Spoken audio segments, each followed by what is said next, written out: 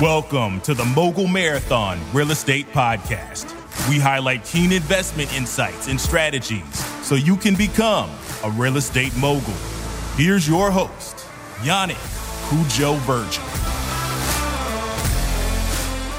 Hey guys, welcome back to the Mogul Marathon Real Estate Podcast. I'm your host, Onaje Virgil, and I'm very excited for our guest today.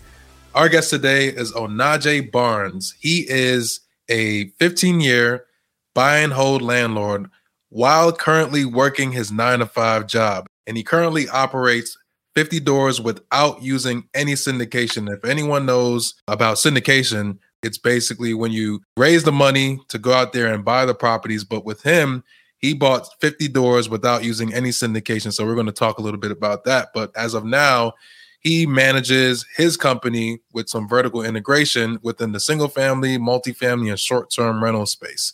Onaje, thank you so much for being on the show. Man, thank you very much for inviting me. I'm really excited. Congratulations on the show. Really love to get with you, man. We got to catch up. We haven't talked in a while. Absolutely. So let's jump into it. You know, who is Onaje Barnes? How did you get to the level where you are today, all while doing this, you know, with a full-time job? Number one, I'm a regular dude. That's number one. I don't proclaim to be any really more than that. My background, kind of more of a rags to hopefully, lots more riches story.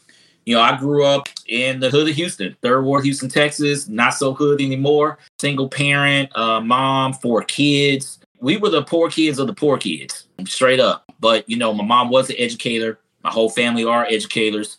So we valued that. Worked my way through high school, graduated salutatorian of my high school class. That took me on to the University of Texas at Austin. Hook 'em Horns, big Horns fan there. And there, I initially majored in chemical engineering. A lot of people don't know that about me. But then I realized that I didn't have enough money to have, because that was like a 5-year degree and I didn't have enough money. And so to graduate in 4, and my money was just going to add up for 4 years. And so and engineering wasn't really all that fun. So I took an elective class on economics. And man, I fell in love with economics. I love economics. Anybody hear me speak? I'm mostly talking a lot about economics and real estate second. And did that, but got through college, did all the mistakes that everybody else made, got a bunch of credit card debt that I couldn't pay for, but got a decent job. I worked at a company called Foley's Department Stores. Many of you might know it now as Macy's. They merged with Macy's about 3 years in. Now I got on that job. I thought that I was going to, because I was still I'm a millennial, but I might be on the slightly older side of the millennial. So I was still believing that, a company, like you could work for a company for 30 years. Like I was kind of in that weird generation where I bought into that still, work for a company, get a 401k and do all that jazz. Right. And so I came in there busting my butt, working hard and all that good stuff. 3 years in, I'm on the fast track. Everybody's liking me. I'm winning awards, whatever. And then, I get an email out they say, hey, yeah, we're merging with Macy's. And yeah, we don't need y'all division no more. Good news is I pretty much quickly found a job with JCPenney department stores. And when I was there, I was a buyer and a planner. And that whole career, and I'm still in that career. And it's a dope career. Like truly, I teach on that. But I was really, really lucky. And I tell people that I was lucky because I learned early that a company it's not their job to get me rich. It really isn't, right? Their job is to provide, it's a job for me. My job is to provide services and their job is to pay me, right? But not to get me rich, not to give me generational wealth, not to retire me early or even retire me at all. Like it's not their job. And I think the previous generation kind of got caught up in that, right? And so I feel like I was lucky because I learned that lesson at 25. That led me to say, okay, if they're not going to do it, that means I got to do it. And if I got to do it, what's the path? And so much like many people, a good friend of mine put me on to Rich Dad, Poor Dad. I read Cash Flow Quadrant first, though. I think that's the better book. I did read both of them, but I think that's the better book. And then once you start reading that, then you kind of start jumping into real estate. You start talking about cash flow and passive income. So I spent about a year researching that. And then that made me say, I need to get my credit right. Because I had like crappy credit. part of the story was that I had my college sweetheart with me, and we moved from Houston to Dallas, and she was moving for my quote unquote dope job, but then I had bad credit and I couldn't even get approved for an apartment. So all these things kind of happened in 1 year. And that really kind of motivated me to kind of say, okay, so you got bad credit and you majored in economics? Like, how that work? So like that doesn't make sense. So, I kind of started putting stuff together, started researching real estate, got on with another company, another Fortune 100 company. And I got on with them, and I was able to move back to Houston. And part of that move, we decided that we wanted to buy us a house because we're getting married. Same thing everybody else does, right? Big difference, though. We started looking for a home. I went through the NACA program. Right when we started looking for a home, I want to say I bought my house 1 month after Lehman Brothers crashed. Wow, right? So that changes the game a little bit, right? Yeah. And that was crazy. So we ended up buying a foreclosure. The movement in the market was like super fast, right? Yeah. So we did end up buying a foreclosure. That foreclosure was originally listed for 180. We got it for 135 because that's just where the market was, right? Like you could just go gangster on these banks, right? And it's not like that today, huh? No. Not as easy as it was. Well, it wasn't easy then either. Right? Because lending wasn't easy. You didn't have cheap money. You didn't have everybody teaching classes and courses. You didn't have Instagram. You didn't have Facebook. There was no information out there, right? And the whole world was on fire. Let's remember that. The world was on fire. People talking about the recession these days, that's a whole nother ball game, right? Yeah. The world literally was on fire, and real estate was the cause. Right. That's a whole different game. Like everybody loves real estate now. But back then it was like, you kind of stupid, bro. Like, like my friends is like, what did you bump your head somewhere? So are you not reading the news? So, we bought it for 135. I actually got a NACA 203K loan through FHA, which means they gave me money to rehab the property. So I had done my homework. You see what I'm saying? I had done the research. And so I ended up only having to bring $1,800 for taxes to the closing table. Okay. And they gave me $30,000 to rehab the property. So I did that, didn't know what I was doing, got cheated by some contractors, ended up having to paint the whole house myself because, my money was gone or whatever. But it was our house. And I knew that. And that was part of my strategy, was to play around on my property first. Right. Even though I used some money. So 6 months later, even during the financial crisis, even though 6 months later, we're still in the middle of 500,000 jobs being let go every week, like every month, 500, 700. Like it was that bad, right? Like it was millions of jobs being lost, on a monthly basis. But I still had equity, and I got a new appraisal, and that property was worth 240, even in the crash, right? Wow. And so I was like, whoa, what can I do with this equity thing y'all talking about? Right. And I had done some homework. And so I kind of fell into they didn't call it the BRRRR strategy back then. Okay. BRRRR strategy was invented by, or the acronym was kind of came up by, Bigger Pockets and all those guys or whatever. But back then I was one of the original members on Bigger Pockets, and it was just a website.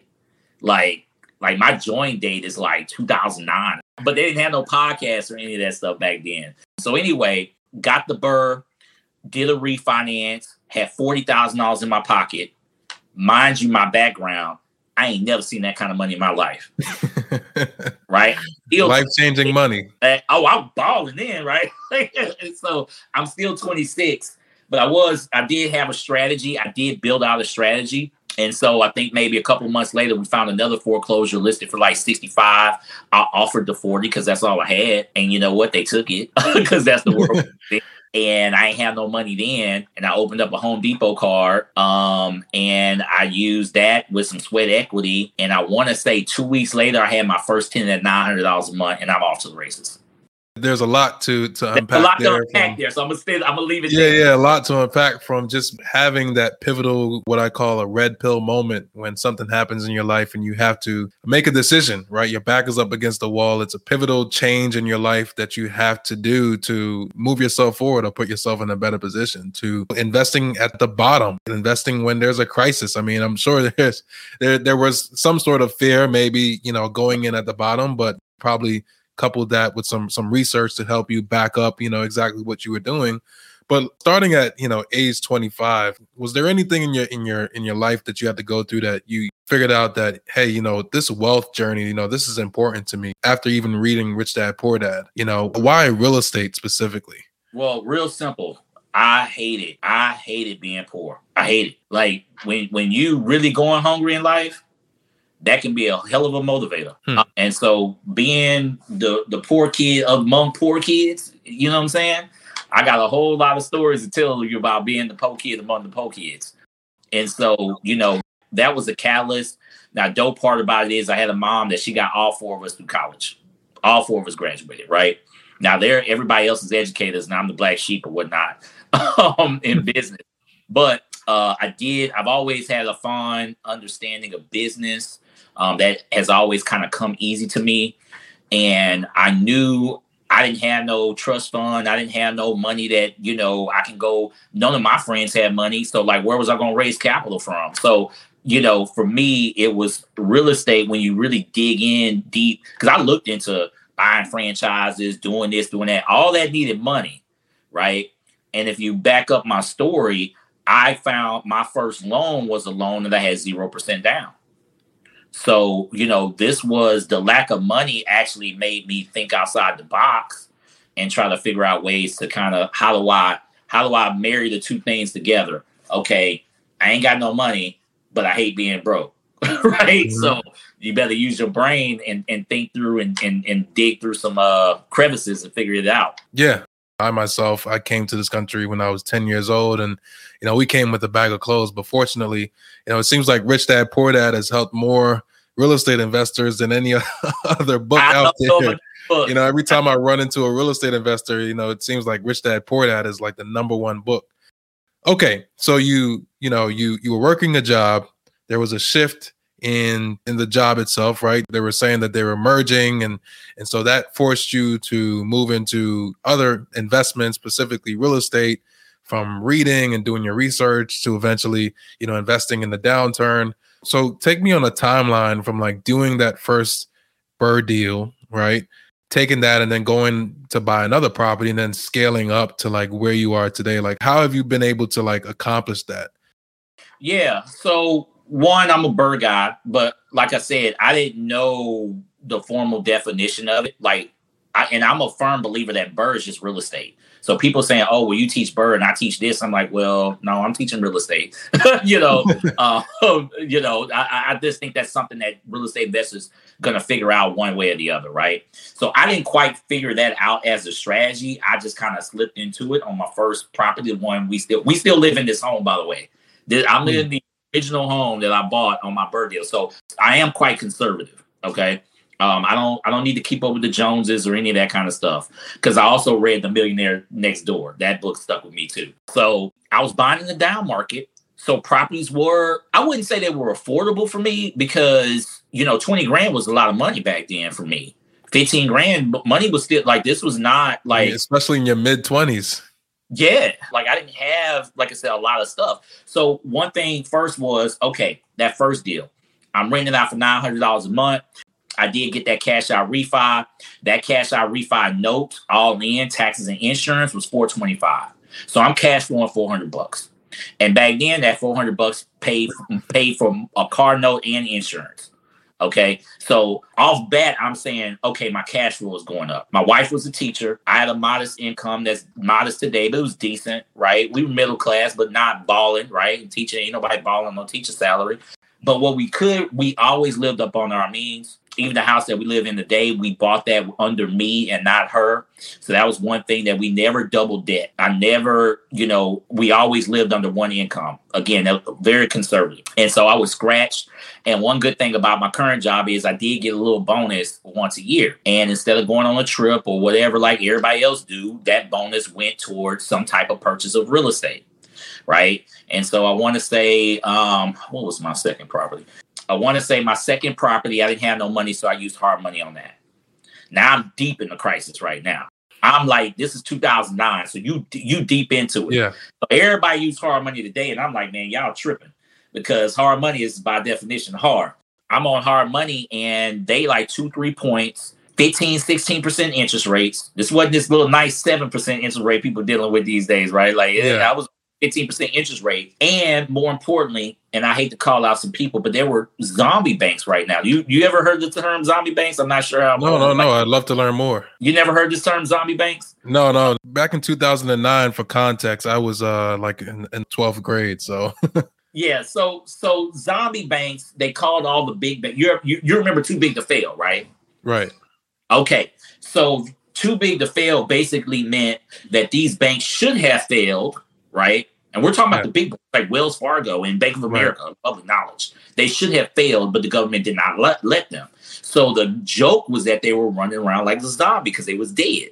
And so, and this is this was real life, like Bank of America, whatever. So I didn't quite understand this. I was reading this stuff in the news clippings, but I didn't understand what it meant. So what's the problem with most banks being zombie banks when you're talking about being a burst strategy guy and you're using hard money? How you gonna get the refi? Right, exactly. So I had a delicious deal. I'm talking about delicious, bro. Like this deal here was my second deal was $28,000. I got $8,000 from the hard money guy. So I'm in 36 grand. And this is and I'm in and out of this thing in 3 weeks, man. Roof, all that, new AC unit. I'm good. I'm in there $950. I don't care what market you in. That money add up, right? Yeah, absolutely. Okay. That money add up, but not to a zombie bank. Yeah, was it an issue you couldn't refi out the property or what happened? I'm 3 weeks into this thing, ready calling them back to refi. And I got a 6-month term. So they weren't giving out these 18-month.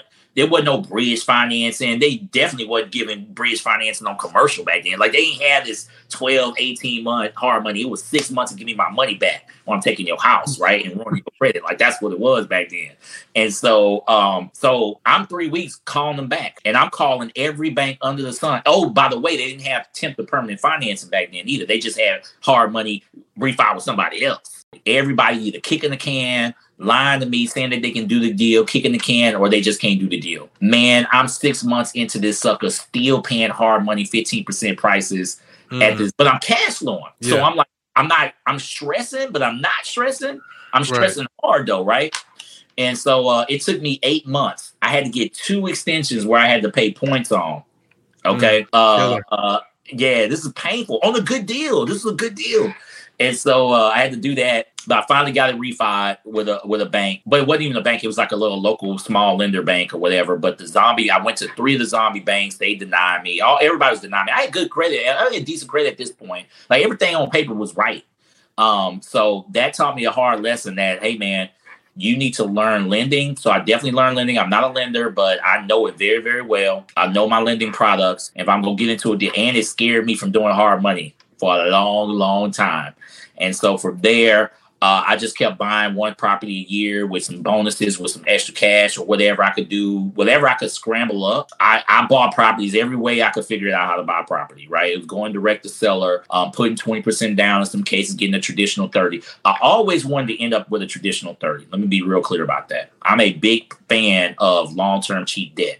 That's how you win in this game. I don't believe in variable financing. I don't believe in all this. I mean, get how you need to get in, but at the end of the day, you want to get some long-term cheap debt. So I'm buying one property a year, next couple years, and I'm starting to try to like get aggressive. And also, I'm managing my own properties. I only got onesie twosies, right? So I'm learning rehabs. I'm rehabbing them all myself, right? So I'm learning different aspects of the game. And, a couple more years go by, and my original goal was just to have 5. And I think I had 5. I want to say I hit my original goal was to have 5 paid off by the time I was 35. I'm pretty sure I hit that goal at 31, if I can remember correctly.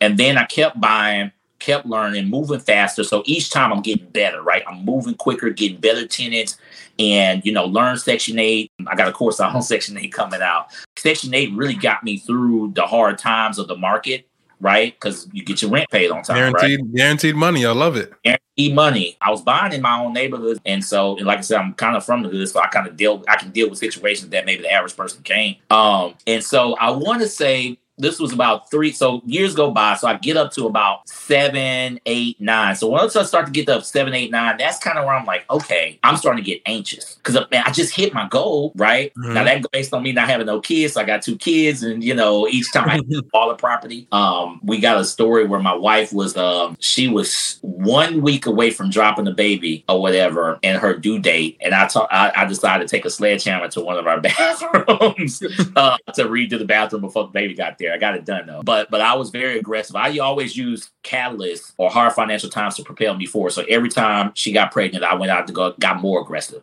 That means I got to pay for this kid because I didn't want my lifestyle to change, right? And I pay for this kid because guess what? This $400-$500 that I'm making, that's some money, right? That do something for me back then. So I got about 9 properties, and 7 or 8, I really started to get anxious that this thing wasn't moving fast enough. Because at this point, I'm buying in. I'm listening to Bigger Pockets every day. I'm listening to everybody every day. I'm listening to the real estate guys every day, which is a dope podcast, by the way.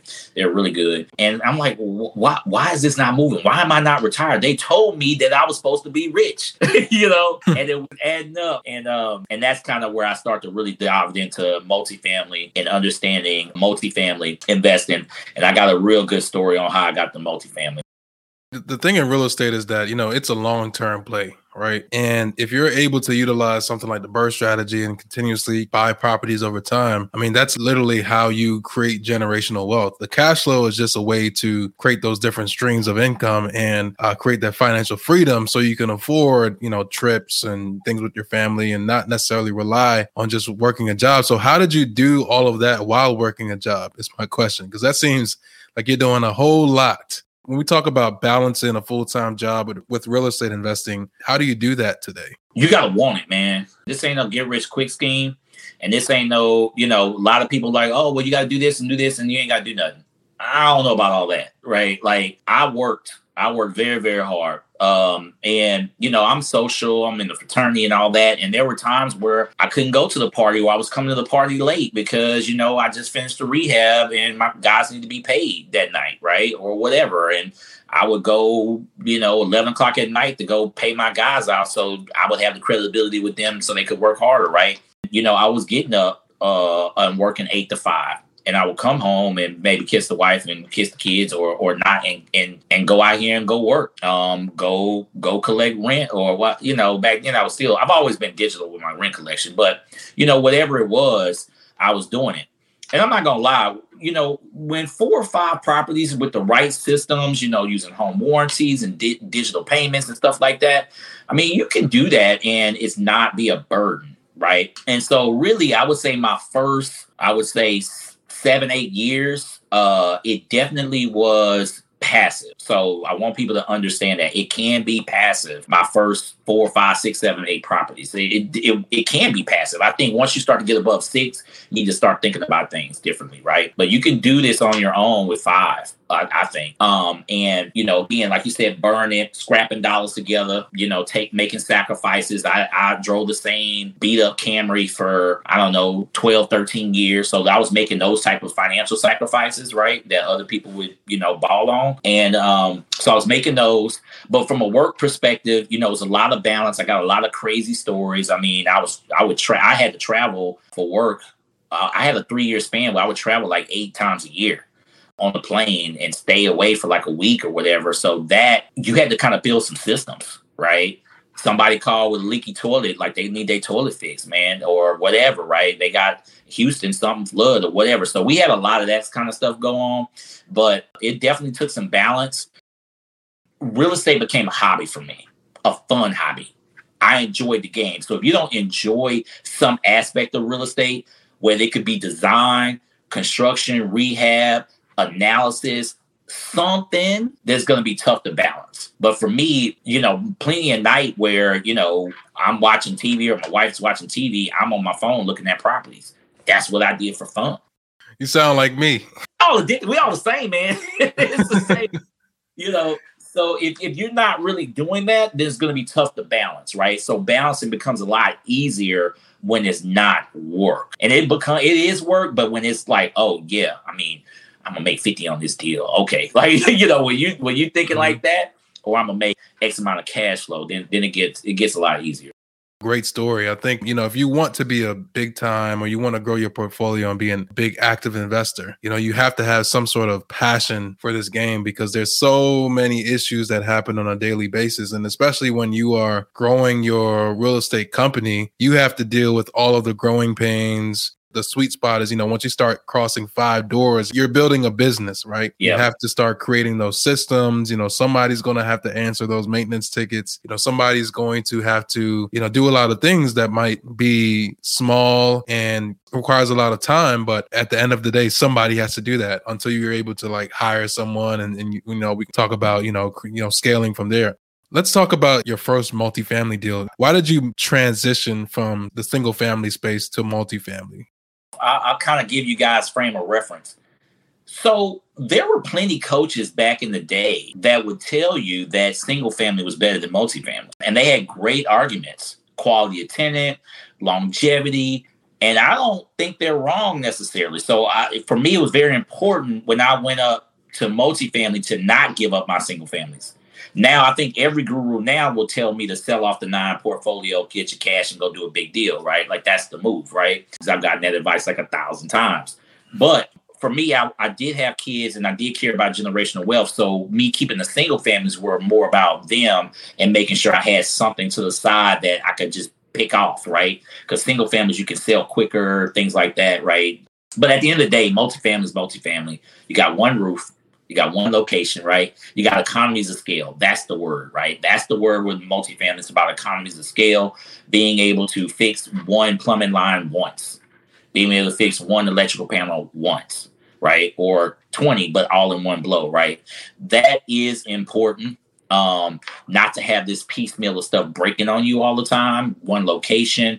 My time was getting more problematic. So I can't drive around 30 single families across Houston, right? So that was the catalyst. I do have a pretty cool story. Back during the crisis, 2 of the properties I bought at the same time from a wholesaler friend of mine who's a realtor, really good. That same friend that gave me that Rich Dad Poor Dad book, he wholesaled me properties from a lady whose husband passed away, who's kind of like an old school investor like me, and she just wanted to dump the properties because she couldn't handle them, right? And this is during the crisis, so, all kind of mess is going down, right? And he sold me those units. She didn't want to bother the tenant, so I had to buy them sight unseen. I could just drive by, but I couldn't get inside. What was cool is he was an old school investor. They had a package portfolio of like 30, and he literally had 25 of them, like literally on the same block that he would walk around to pick up his rent, which is kind of crazy, right? And he lived like in the middle. It was like it was a really cool situation, right? Long story, I could tell from the outside he had decent roofs, he had decent AC units, and that told me that he at least took care of the property. And because I had that much landlord experience, right? I didn't have a ton of doors, but I had enough to know that, right? And I told my friend, I said, hey, man, the price got to come down. He's like, yeah, we're going to do the deal. You got this $10,000 wholesale fee from me? I'm like, yeah, the price is right. Long story short, we bought those units $21,000 a piece. That's including his wholesale fee. So I'm all in for $42,000, okay? For 2 properties that was rented at $900 a piece. That's good math any way you look at it, right? So that's 18 up for $40,000. But again, we're still in the crisis, right? So everybody ain't buying. And that had to be a cash deal. So where you going to get the cash from? And I just told you about the hard money situation, right? So, so this ain't is a layup like people think. So I had about $45,000 worth of stock for my current company. Okay, that was all of our savings. That's a 401k that you really couldn't touch, but there really wasn't no money in that. And I told my wife, I said, "Hey, man, you cool with me dumping all of our savings in this investment that we couldn't get into?" And she said, "Cool." So we did that. We bought them cash because I had cash flow at this point, and these properties making $1,800, whatever. I didn't immediately do a bird deal on that. Probably like another 2 years later, I really started to get more comfortable with debt, because with bird, you got to be comfortable with debt, right? And that's not all that comfortable with everybody, right? So I did, and at the same time, I'm looking at multifamily. So I cashed those out a couple years later. They both was worth about $150K. So I get about $200,000 between the two properties. Like literally a couple years later, right? Mm-hmm. 200 in my pocket. Now I can do something. And I'm using my skills that I had learned along the way, going direct to seller. So I was able to go direct to seller for a 21 unit multifamily. Negotiate down. At this point, we are licensed as a team. My wife is licensed. So we kind of know some tricks. I got some tricks up my sleeve now. I ain't a full-blown rookie. And at this point, I had 9 properties too. Mm-hmm. Right. So I felt I was comfortable as a landlord to level up. But in reality, I was going from 9 to 21. So I was tripling my portfolio, so to speak. So we used that 200, bought a 21 unit complex for $1.2 million. I didn't have a ton of money after that. So I didn't have no bridge finance. Bridge finance still really wasn't all that popular back then. Okay. Yeah. So, and I went one by one, rehabbing them, all that good stuff. One by one, building it up, stabilizing the property. We had dope dealers there. We had ladies of the night there. We had all kind of ratchetness there. Okay. And I had to work all those tenants, get them all out, clean them up, do all that kind of stuff. And got a $2 million valuation. That was 3 years ago. We had a $2 million valuation, and I got my first Fannie Mae small balance loan on that property on the cash out refi. So that was pretty cool. And then that kind of leveled me up to kind of look at some other stuff. And I really debated hard around going up or going sideways. I think most successful syndicators and people who are really leveling up, they will go up, right? Mm-hmm. But for me, I understand how the market changes. I also, at this point, was managing 30 properties while working a full-time job. So at this point, I wasn't in no rush to be like, let me get 100 doors. What I did was I actually I bought a Aplex through learning more about short-term rentals, and we turned that into a boutique hotel. Same bird move, except now we're accelerating cash flow, right? Mm-hmm. A lot of cash flow on that thing. And then about 2 months ago, I just bought another 12 unit. So that won't necessarily be a short-term rental, but that was just a great deal that I was able to get direct to seller again. So for me, one of my big ones is just that buy right. I just start with the B, man, on Burr. All that 4 or 5% cap rate type of mess, I ain't really with that. But like I'm not with that at all, because that's just an indicator that your cash flow ain't there. And I don't really make assumptions in real estate. That's kind of like my other thing too. I don't really make assumptions about the market future. I do a lot of market analysis. I do a lot of market thinking, right? But I am a multiple exit strategy guy, and I do not assume that I know I can force appreciation through raising rents and valuing the property, which I've become very good at. But I don't assume that cap rates are going to go down. I don't assume interest rates are going to stay at a certain place. That's why I like to try to lock in my debt when I can in the moment. Forget the future. Like, you want to look in the future and think, right? But also, I'm big about, if I feel like I can get a good interest rate right now and get some cash out, I'm gonna take that move. You know. And if there's times where, so like last year, I spent the whole year cash out refinance because it was cheap interest rates, right? Mm-hmm. Right now, guess what? I got a property right now where I know I got $600,000-$700,000 into. I know it, but it ain't the best time doing that, right? Not from a long-term debt perspective. So I'll leave the money in there a little bit. That probably differs me than most bird guys. I think a lot of the coaches tell you to get out and get your money back in 6 months. I mean, yeah, cool if you can, but real estate is dope. And the dope part about real estate is that time is our friend. And so I'm not one to max out my equity all the time. I like to kind of be at a good, healthy spot equity-wise because vacancy is real. Cash flow is real, right? Paying bills, repairs are real.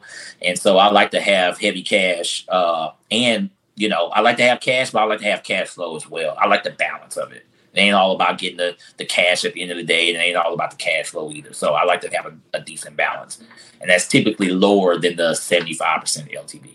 Cash flow is my strategy as well. We can sit here and try to, evaluate, hey, where is the market going to be from a cap rate perspective, try to add, 10 basis points per year, which is the, the standard on some sort of cap rate expansion on your property when you're projecting an exit. But I mean, that's why I really love multifamily, right? Because it's the in-place cash flow that you can get And then also you de-risk yourself, compared to single family. But to your point as well, there are opportunities in the single family space to cash flow as well for people who are looking to scale up. I mean, I still own my single families as well. They're more liquid. That's a fact. Yeah. Hey, if you only need $100,000, right? Why do a cash out for, like you only need $100,000, right? Or I just need this. I can go sell a single way faster than a multifamily. Like that's just right. So I like that liquidity. I haven't done that yet, but I know I could, and that option is advantageous for me. 100%. If you're interested in passively investing in high-quality real estate opportunities, then join our investor group at Merlin, MERLYNN, acquisitions.com/invest for direct access to carefully vetted real estate opportunities. Or head over to the show notes and click the link to join. Now let's get back to the show. How did you perform due diligence? Was the property located in a rough area? Talk about that a little bit. So I did study macro and microeconomic theory at the University of Texas. So, I might be from the hood, but I do know my numbers very well. I've always done the strategy of investing before quote unquote gentrification. That's based on institutional knowledge. When I talk about institutional knowledge, I know my neighborhoods. I know my zip code. I go to city council meetings. I go to these things. I watch. I pay attention to what's happening in the city. I use what I think is kind of common sense, but not so common. It's just basic core fundamentals. How close is this property away from a freeway? I'm a block and a half away from a major freeway in Houston, even though it's the hood. I'm also 10 minutes away from downtown, even though it's the hood, right? So these were some of the things. I'm 15 minutes away from the airport. IHA airport. That's one of the largest airports in the country, right? That's cool, even though it's in the hood. I'm 15 minutes away from our medical center, even though it's the hood, right? So these are the things that I looked at, that I saw, and I said, okay, and here's probably the biggest reason why I bought this property, even though it was in the hood. We were kind of isolated. There were no other apartments in a couple miles away, right? Like my comps we were kind of isolated, which kind of hurt from a comp perspective, but also helped. There wasn't a ton of single family. So we're across the street from a very, very large park. And the park wasn't crazy dangerous. It wasn't mess going on. So literally I'm looking around. I'm saying, well, why do I got all this craziness in my apartment? Oh, it's me. It's my apartment that's the problem. The previous landlord is the problem, right? Well, guess what? I've been solving my own problems the whole time. So all I had to do was, okay, this area really isn't bad. It's the property that I just bought that's bad. So guess what? I can fix that. See, that's different than the whole area being terrible, right? That's a little bit harder to fix. But I can fix my own problem, right? By doing some of the things. I knew how to tenant screen.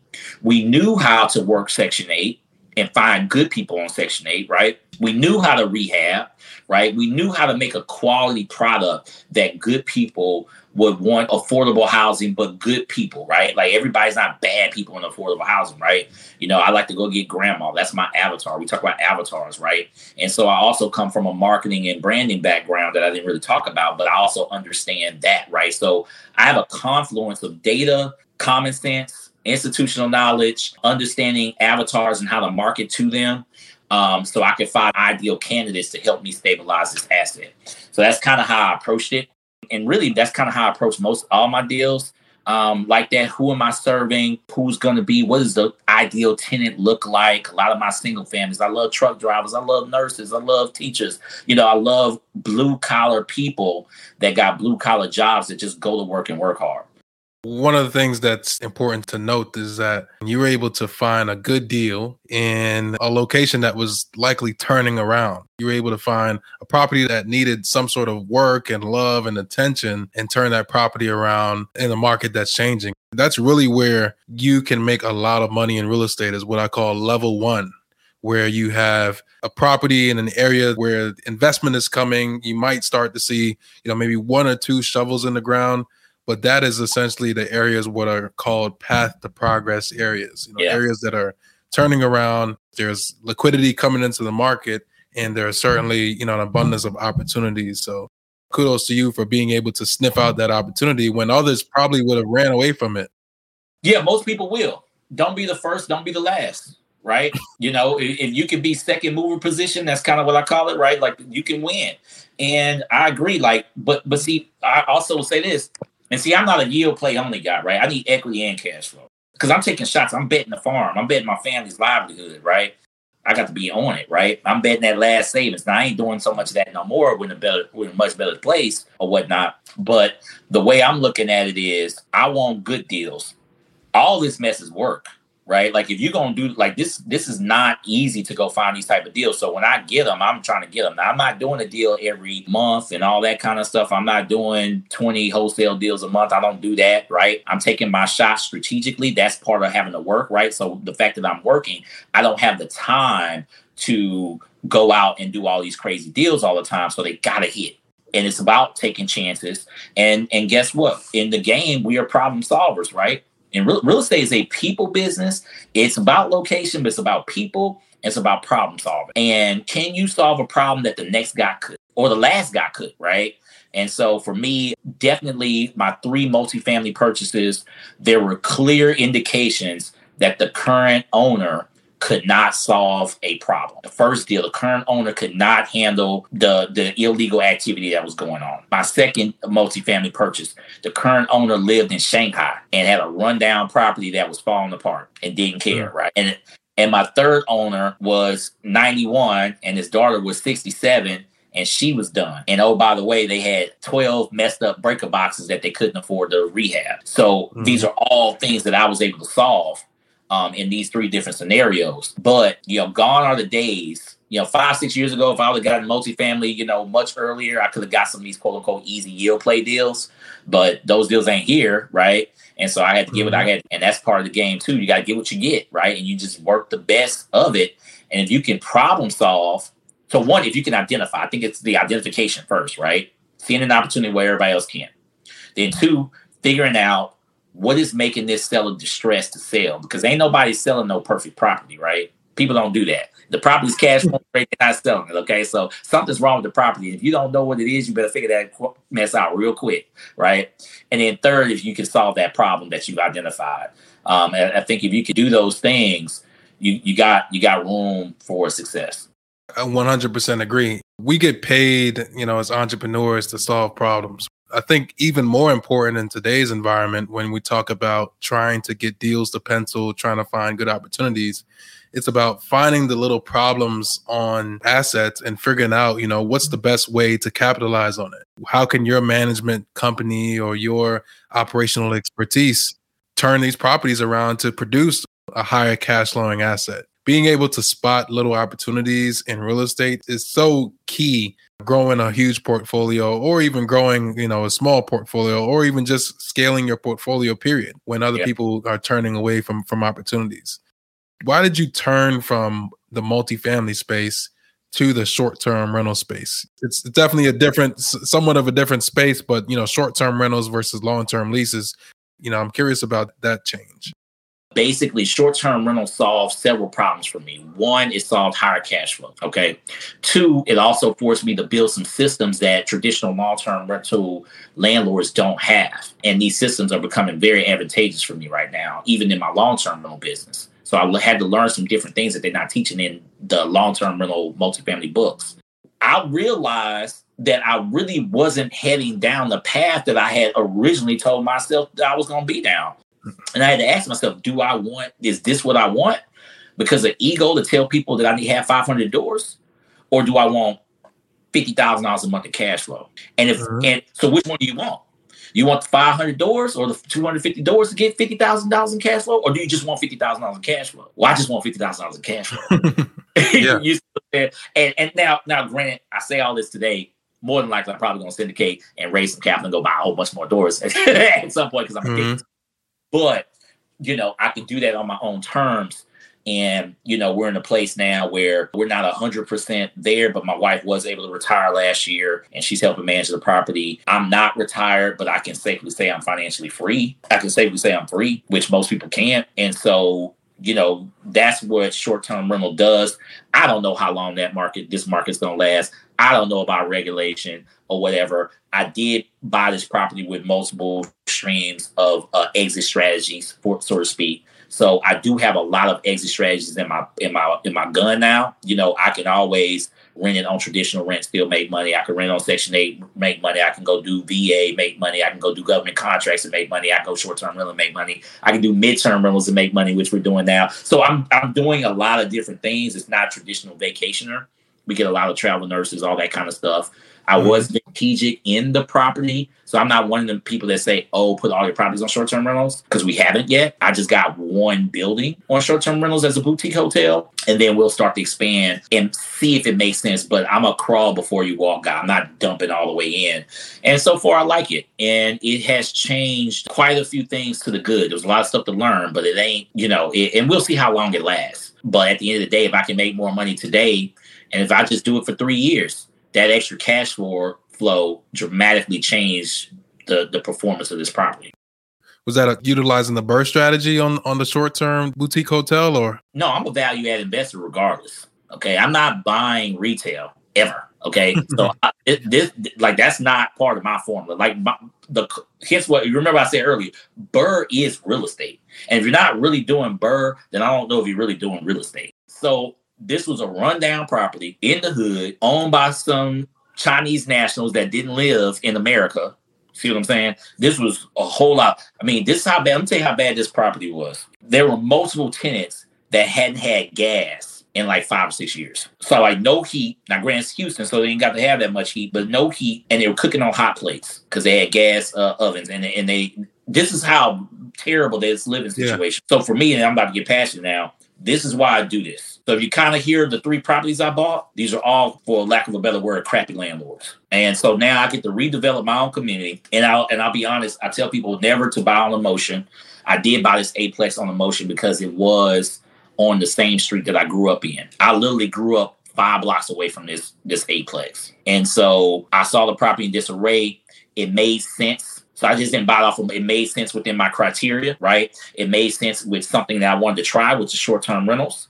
So it was a confluence and emotional, frankly. And I get to say I redeveloped my own community that I literally grew up in. And this community just so happened to be one of the hottest communities in all of Texas, or I would say America, frankly, because Third Ward. I mean, people hear about Turkey Leg Hut and some of the places in Third Ward, like national, right?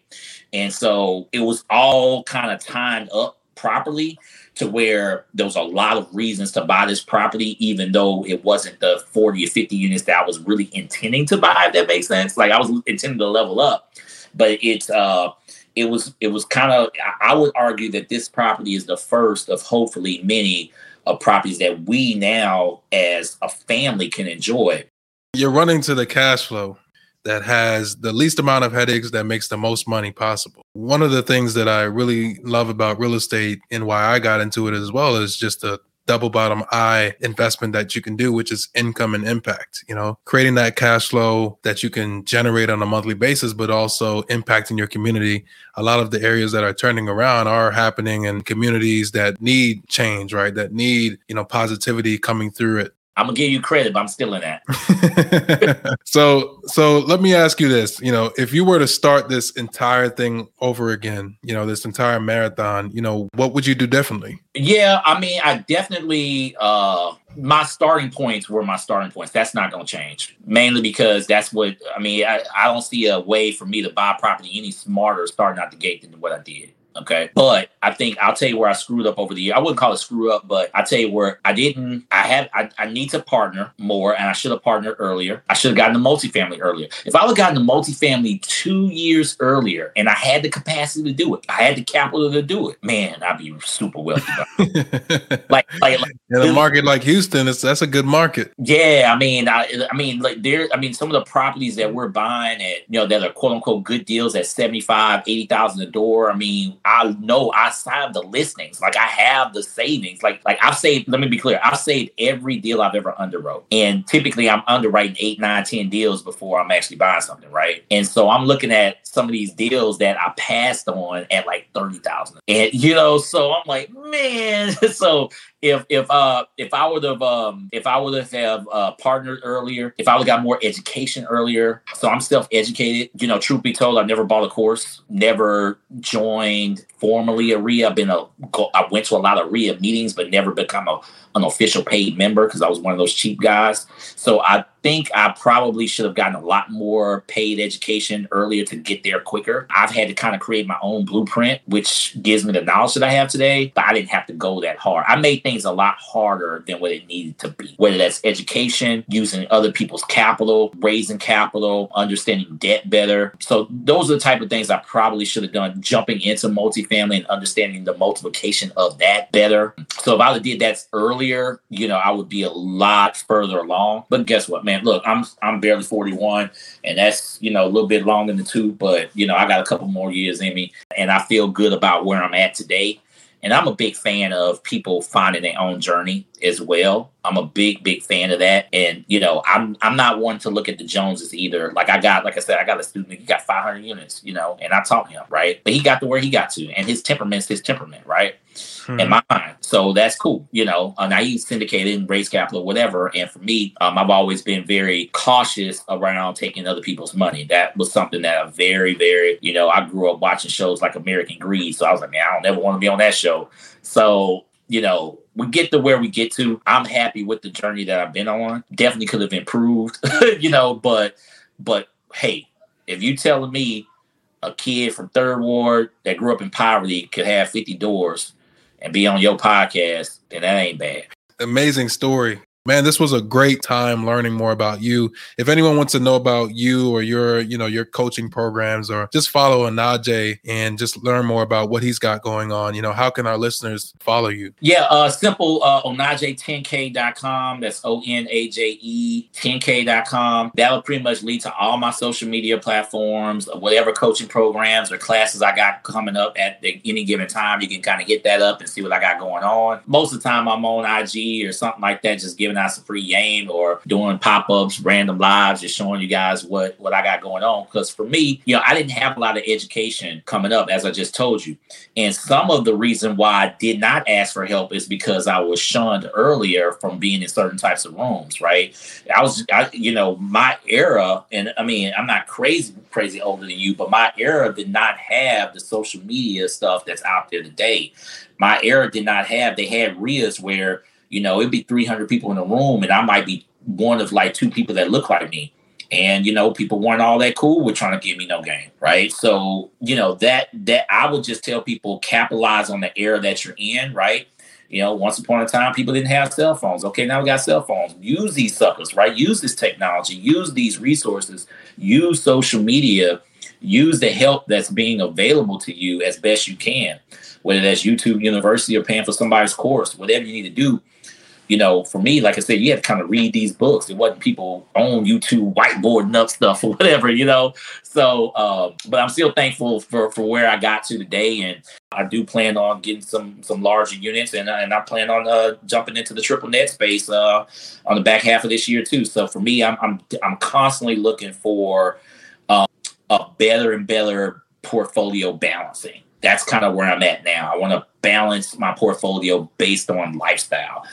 To your point about balancing a portfolio, I agree with that, you know, because, you know, multifamily is, although it's a great investment vehicle and it's, you know, recession resistant, it is very management intensive to a degree versus a triple net lease that is, you know, you can pass down the expenses to other tenants, and, you know, you have a lease with a business that might close at around 5 o'clock, and you don't necessarily have to answer to a lot of, you know, maintenance because the tenant takes care of it as well. That balancing aspect is something that I think it comes with the wisdom that you've grown with, you know, over time, right? You start off in, you know, multifamily probably because, you know, that's something that you could have afforded from single to multifamily, and now you're growing your portfolio, and now you can transition into the more passive type investments of triple net and just sitting back and collecting checks, right? Because in the triple net lease, they handle the repairs, you know, they handle the insurances, the insurance costs, right, from a bill back perspective. So it's definitely more passive from that perspective and less management intensive than multifamily. You're absolutely right. But, it takes time to get that wisdom to kind of understand that and building off of what you already know, right? So, single family, multifamily makes sense. It doesn't make sense to go single family to triple net. Like that kind of don't make sense, right? You need to know how to underwrite. Multifamily is going to teach you how to underwrite. Like you're going to know how to underwrite if you're going to be successful in multifamily, and you're going to have to underwrite well. What's crazy is that when you move to triple net, it's the same math. The math is exactly the same, and it's probably easier because you got less units. Like the capital, the assets probably cost the same, but instead of managing 50 doors, you might be managing 8, right? And that is actually less work, but again, you're not jumping into that unless you actually know financing. Multifamily teaches you high level financing, right? It teaches you high level underwriting. It teaches you how to squeeze every dollar into the NOI line. You better learn how to squeeze every dollar, right? And this serves you well as you move into different asset classes, I think. Hey, so I really appreciate you being on the platform today. Thank you to all the listeners that are tuning into the Mogul Marathon Real Estate Podcast. This was an awesome show. And thanks so much, Onaje, for being here today. Man, appreciate the invite, man.